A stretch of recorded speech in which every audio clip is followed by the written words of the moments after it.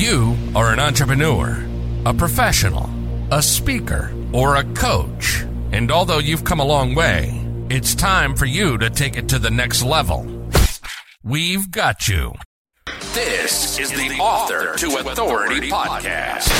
We'll help you use authority and influencer marketing to build your business stronger and faster by publishing a book. You'll hear from guests that are thought leaders in sales, marketing, networking, communication, social media, promotion, and business leadership. Let's do it. This is the Author to Authority podcast. And now your host, the extraordinary word ninja, Kim Thompson-Pinder. Welcome to the Author to Authority podcast. And if you have ever wondered the importance of branding to attracting high quality, high paying clients, then you do not want to miss this episode of the Author to Authority podcast. I'm your host, Kim Thompson-Pinder, and today I want to welcome Drake to the show. He is a client quality consultant who helps business owners land better clients and level up their business to be more attractive to high quality people. Welcome to the show, Drake. Thank you so much, Kim. Excited to be here, and thank you for that kind introduction. So, Drake, just as we get started here, so we've labeled this the 7 steps to becoming a premium brand. So I'm going to get you to just quickly list off the 7, and then we'll go from there. Yeah, absolutely. So step 1 is, defining what singular product or service you have to offer that is most attractive and most valuable to your highest quality clients. Step number 2 is defining what a good high quality client looks like for your brand, for your business specifically. Step number 3 is reorienting all of your messaging to sell that item to that person. After that, step number 4, we're going to become very transparent in our marketing around who we serve, who we don't serve, what we do, what we don't do, and address any elephants in the room, including what results we're good at getting, results we're not good at getting. We're going to be very transparent around that. Step number 5 is to reimagine our policies. We have a tendency as business owners to make policies that protect us from the clients. We want to shift those to protect the clients from us, right? Step number 6 is to make working with you a much better experience. We are emotional beings, and when we have good experiences, we'll pay high-end money for a mediocre product if it comes with a great experience. But then step number 7 is to actually go in and revamp your fulfillment to serve that person we defined in step number 2 on a level that your competition can't compete with. Wow, today is going to be a really wonderful conversation. Love it already. Drake, I would love for you to just take a few minutes and share a little bit more about yourself. And, how did you become a client quality consultant? Not on purpose. It just kind of happened, Back in 2016, I took my first sales job, and I didn't really know what I was doing. I just knew that I was good at customer service, and I had pretty good communication skills, and I wanted to try something new. So I took a shot. It went really well. Within 6 months, I was breaking company sales records, and over a 3-year period with this company, I started looking and saying, well, why are we selling this? Why are we working with this person? And we started saving off the low quality work and saying no to the clients that weren't of a quality that we wanted, a higher quality that we wanted. We started, basically doing everything that I went over in those 7 steps. And 3 years later, it was a completely transformed business. Went from what I jokingly call a snoozing mom and pop shop, right?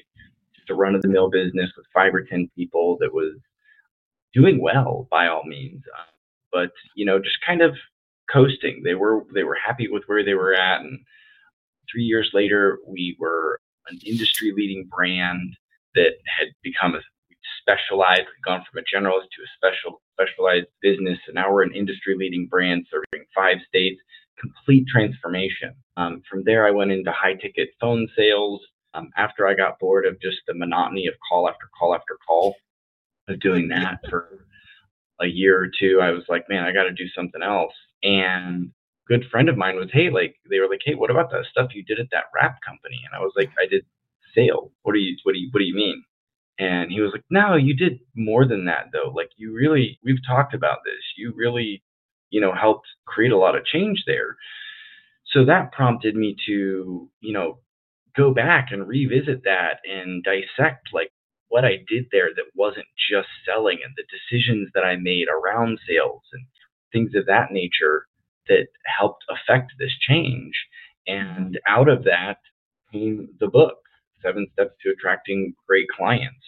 That was writing the book was sort of my process of figuring out what it was that I did.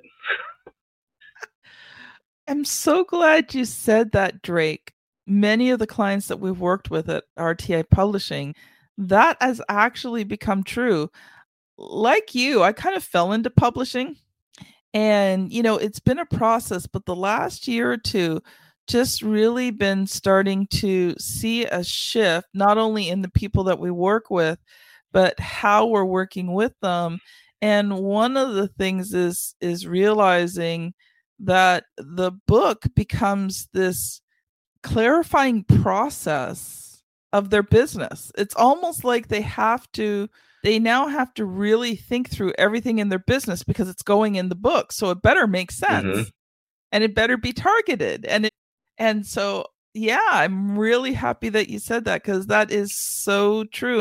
And writing your book for your business it becomes this catalyst that just changes a lot of things. Oh yeah. It was definitely quite the process. It was a little bit more intense than I thought it would be. I think we like to think that you're going to sit down and create this nice outline and then just sit down and crank it out. And then there's going to be a few tweaks here and a few tweaks there, and it'll be good. And like, does not go that way. I sat down and like, I found myself trying to like write each chapter that way, like perfecting it. And I was like, this isn't working. So I just said, you know what? You have a week to finish the first draft. Yeah. And I cranked it out in a week, and it was terrible, but it was done. And from there, I was like, okay, now I have a piece of clay to work with. And I was able to go in and, refine it and, bring it, turn it into what it is, and, turn it into something I can be proud of. Just laughing because been through this with so many clients. I have people submit their final, like their first drafts to me, and because we're going to help them work on it. And I'm always very cognizant of the fact that this is their little baby they just gave to me. Mm-hmm. And so sometimes it's a really cute, nice smelling baby. Sometimes it's not. Oh yeah. And I'm sure they're always very self-conscious about it.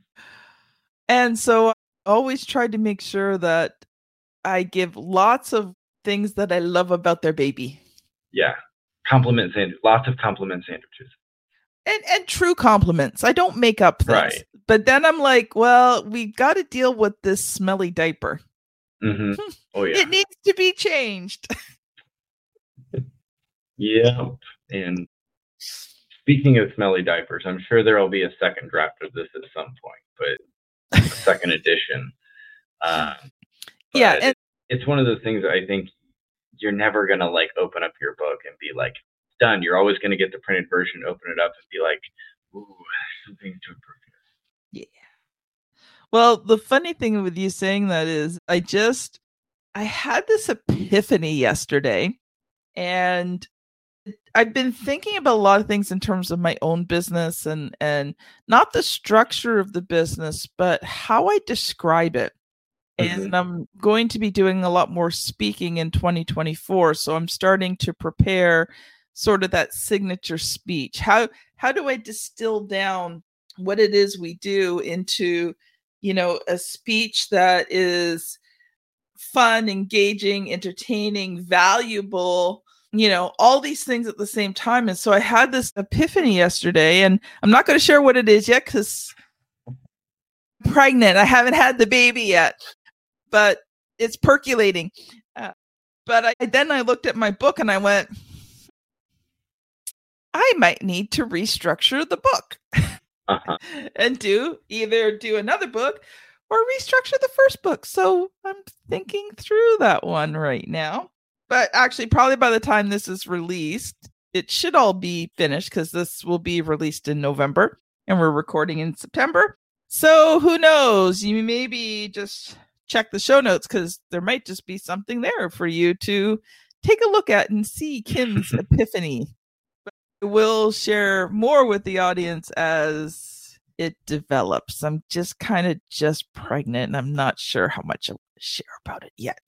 But I want to go into the 7 steps.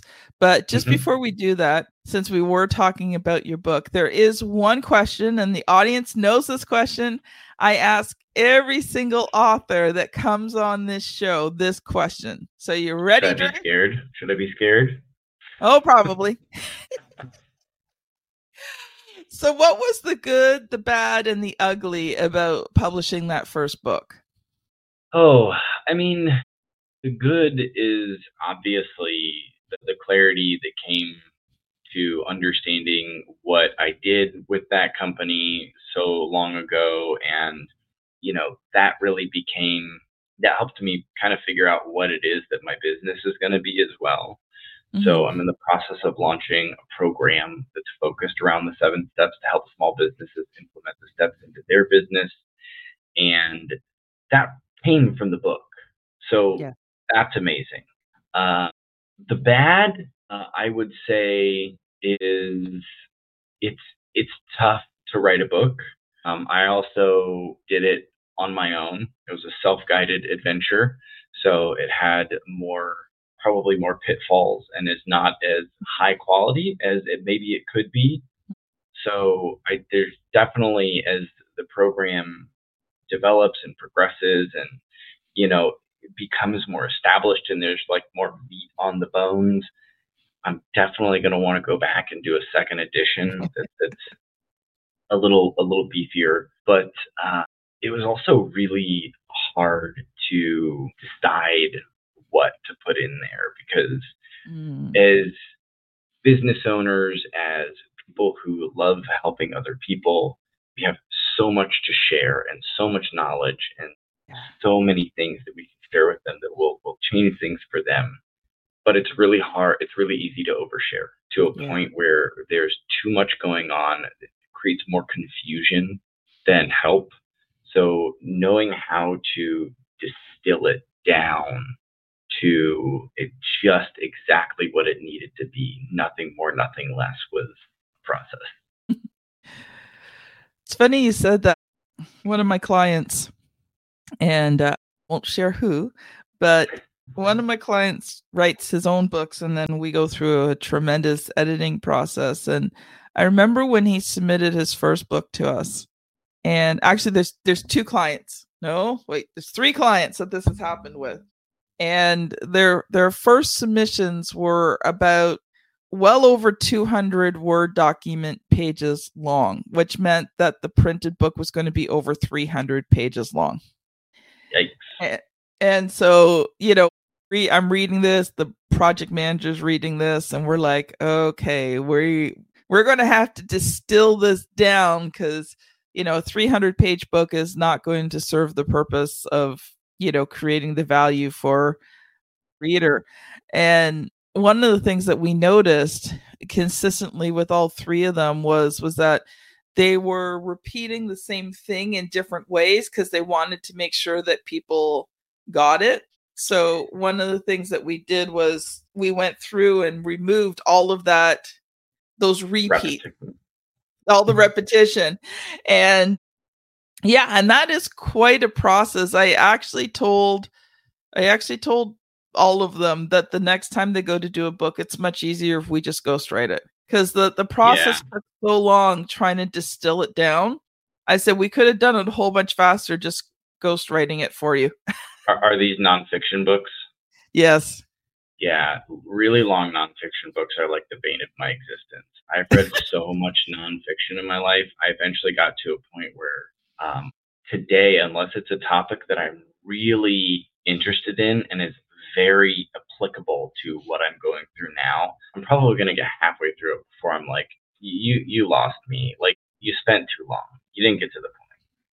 So I really was very intentional about keeping my book short and to the point. So I think the Google Doc manuscript was like 40 something pages long, like right around, I think, 19,000 words. So somebody should be able to read this in like 60 to 90 minutes. Yeah. Cover to cover. And it's very intentionally designed that way. Yeah, actually, I'm reading a book right now. And the book came highly recommended, but the first 2/3 of the book I could have done without. I'm like, I don't need all of this.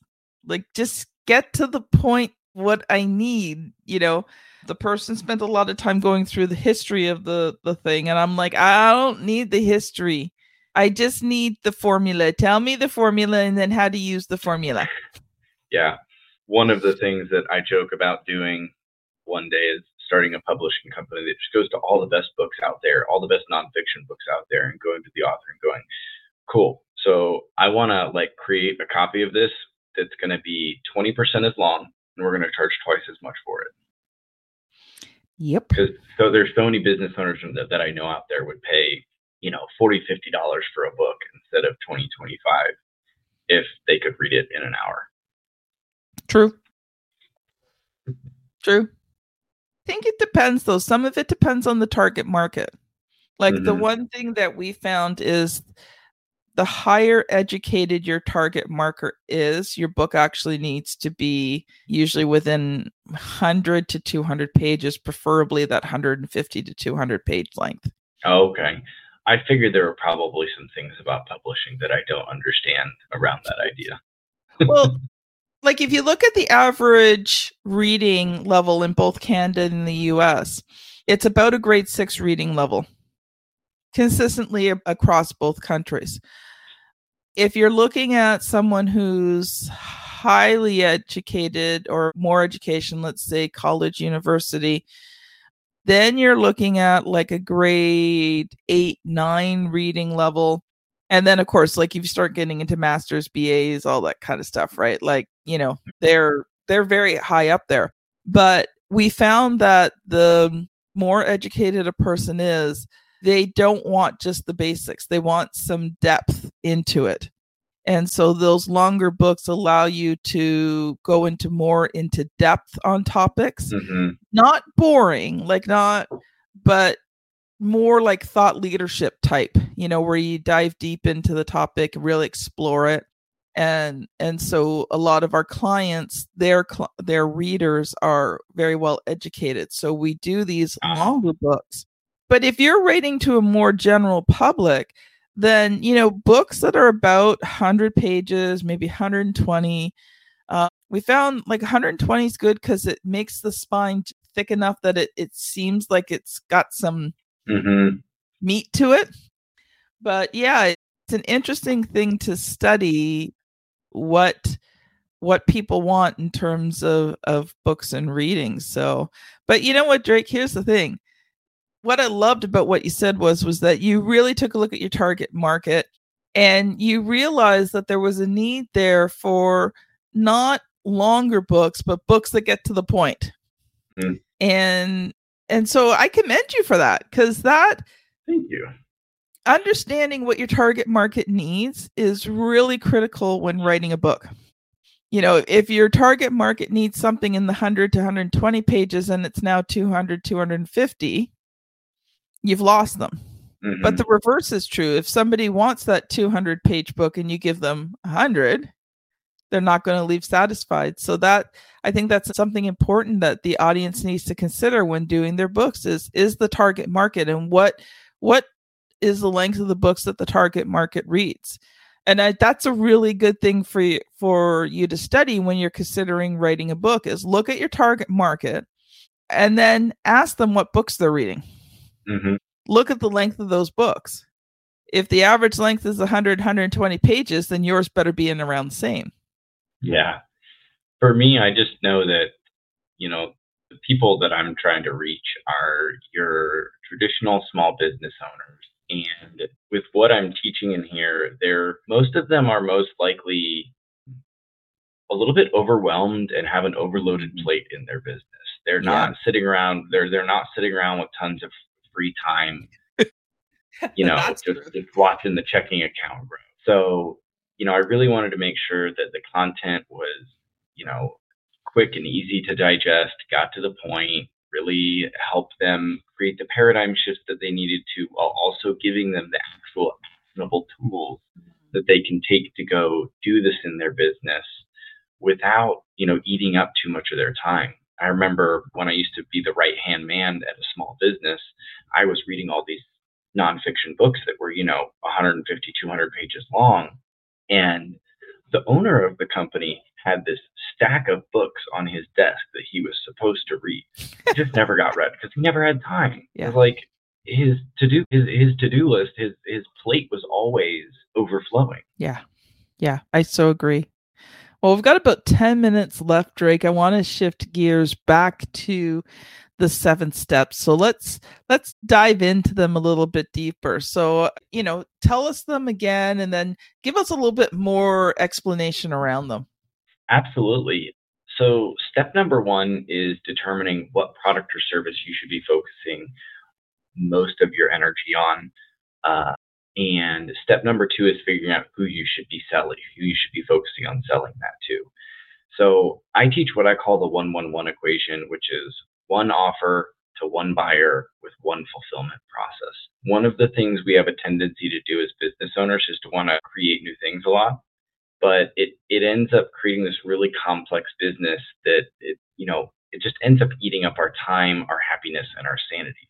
So by focusing on one thing, one product or service, and focusing on selling it to one buyer with one fulfillment process, keeps our business simple. That doesn't mean you can only do one thing, but that you can only offer one thing. But it does mean that's where we want to be putting 90% of our sales and marketing energy, into that one thing. So basically what we do to determine what your product is, I call it your best payday. It's something that I learned from Frank Kern. You're looking at, how easy is this thing to sell? What's the net profit on it? Is it easy to deliver? Does it energize you? Is it sustainable? Is it something that you can teach somebody else to do, right? Mm-hmm. So that there's scalability. Is it scalable? And we're basically going to score every one of our products or services on each one of those criteria from 1 to 5, 1 being low, 5 being high. The ones that score highest are the ones we're looking at to be that one product or service. The ones that score the lowest, we may just want to stop offering. Yeah. Right?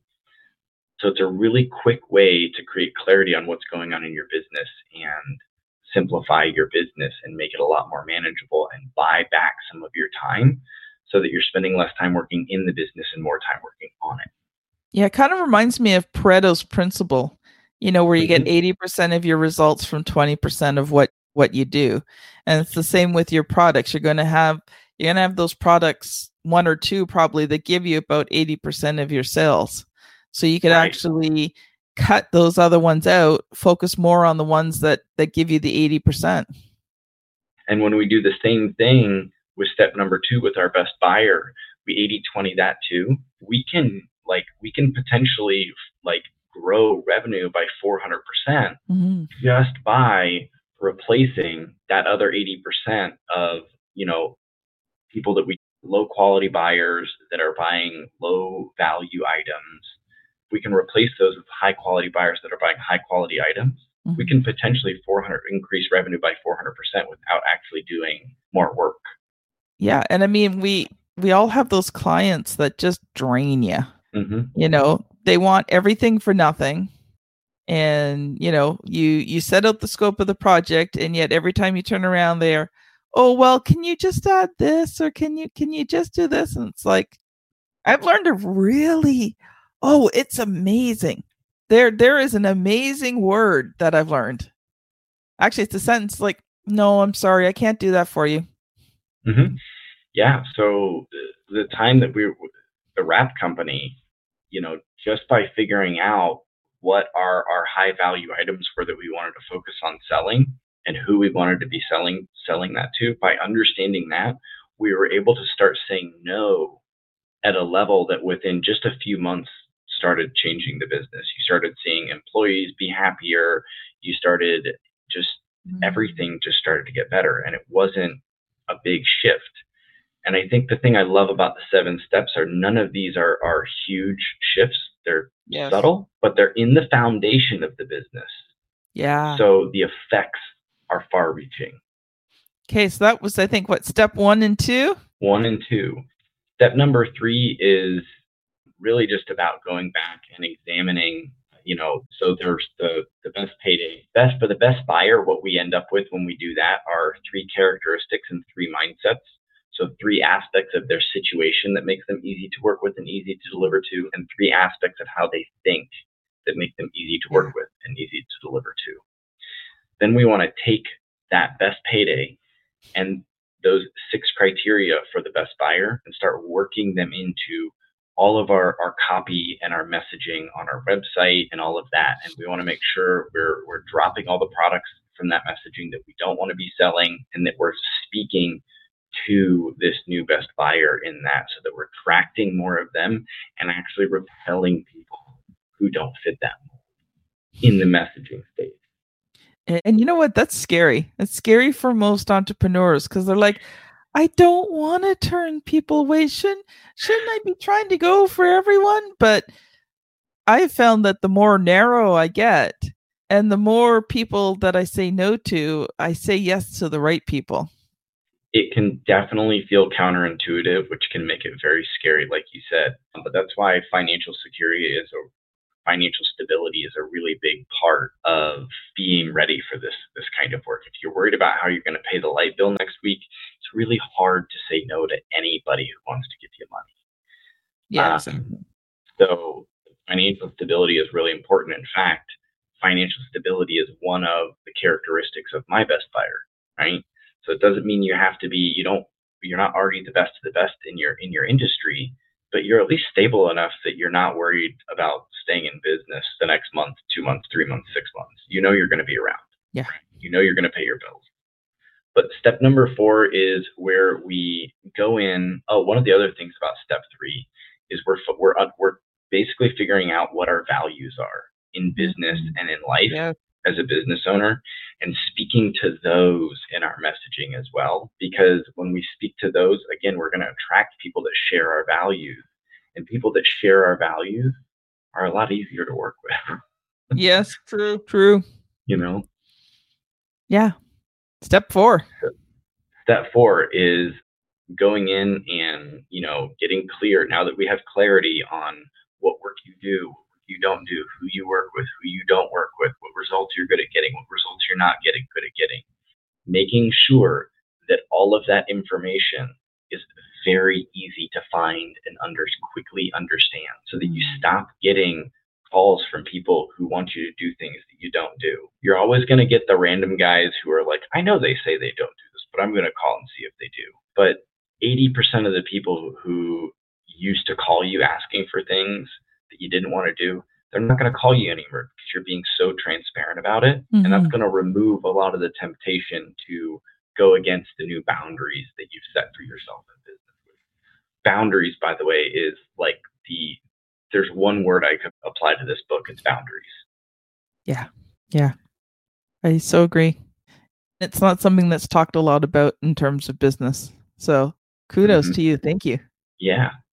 Step number 5 is going in and reimagining our policies. I mentioned earlier that we have this tendency to create policies that protect us from the customer. But what that usually ends up doing, it usually ends up just feeling to customers like you're saying, hey, I didn't actually bother to get that good at running my business.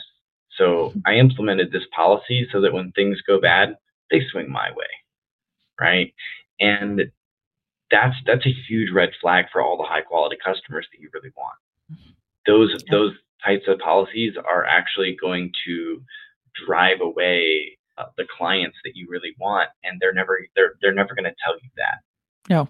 So what we want to do is we want to reformulate them to protect them from you. So those are two types of policies. The third is a middle ground policy, which is, provides mutual protection. But what we really want to do is protect them from us. It really showcases our dedication to our craft and to them, and it just stands out in a marketplace where so many people are afraid to stand behind their work because they don't want to lose money. Yeah. But what we're doing at the same time is we're creating procedures within our business to make sure that those policies don't bite us in the butt. So what we did at the wrap company is, our competition had a design policy that said, we'll design your vehicle wrap. We'll send you for $150. We'll send you 3 concepts. You have to choose one. And then you get 3 revisions from there.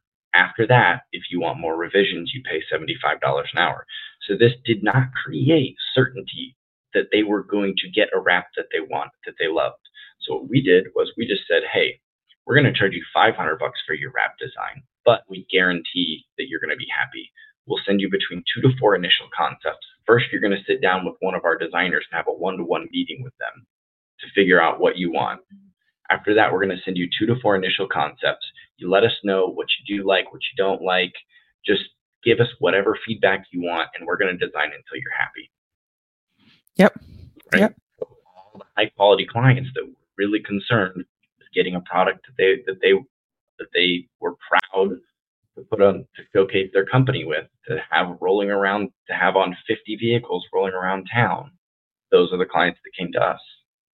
So Drake, yeah, we'll have to do the other ones at another time because we're basically out of time. I'm sorry. No, it's good stuff. Good stuff. Okay, so you've got 1 minute, kind of summarize the last 2. Yeah, the last 2 are really just about going in and utilizing client surveys, onboarding processes, regular client check-ins, and offboarding processes to systematically collect data about how you can improve the experience and improve the results that your clients are getting. Love it. Concise. Perfect. Drake, if people have loved this conversation and they want to connect with you, how can they get a hold of you? So if they want to get a hold of me, they can always go to my website, which is just profitcollective.vip. But if they want to actually take something and implement it into their business, I have a training that's available to them called 3 Simple Steps. And it is available. Basically, it goes over, teaches them all about the 1-1-1 equation, and then how to implement steps 1 and 2 into their business that day, so they can start making progress immediately in shifting their business. But that's available at resources.profitcollective.vip. That is so awesome. Thank you so much, Drake, for being on the show today. Audience, if you have enjoyed this episode, I want you to scan back to episode 433 with Jason Barnard, where we continue the conversation from his episode in the summer about Google and getting the attention you need in your business. So if you are on YouTube, the thumbnail is here. Still haven't figured that one out yet. I know I've been saying that a lot, audience. I will one day figure out which side the thumbnail goes on. If you're on your favorite podcast app, scan back about 3 or 4 episodes and you can enjoy it. This has been Kim Thompson-Pinder and Drake Nightenhelser. Hopefully I said that correctly on the Author to Authority podcast. Thank you so much for listening, and we'll see you on the very next episode. Bye now. You've been listening to the Author to Authority podcast. The extraordinary word ninja, Kim Thompson-Pinder, has helped over 200 entrepreneurs, professionals, speakers, and coaches write and publish their books that have become incredible marketing tools for their business. And many of those have gone on to become Amazon best-selling authors and have used their books to land high-level clients and get on big stages. We hope you've enjoyed the show. Make sure to like, rate, and review. And we'll be back soon. But in the meantime, hit the website at www.author2authoritypodcast.com. See you next time.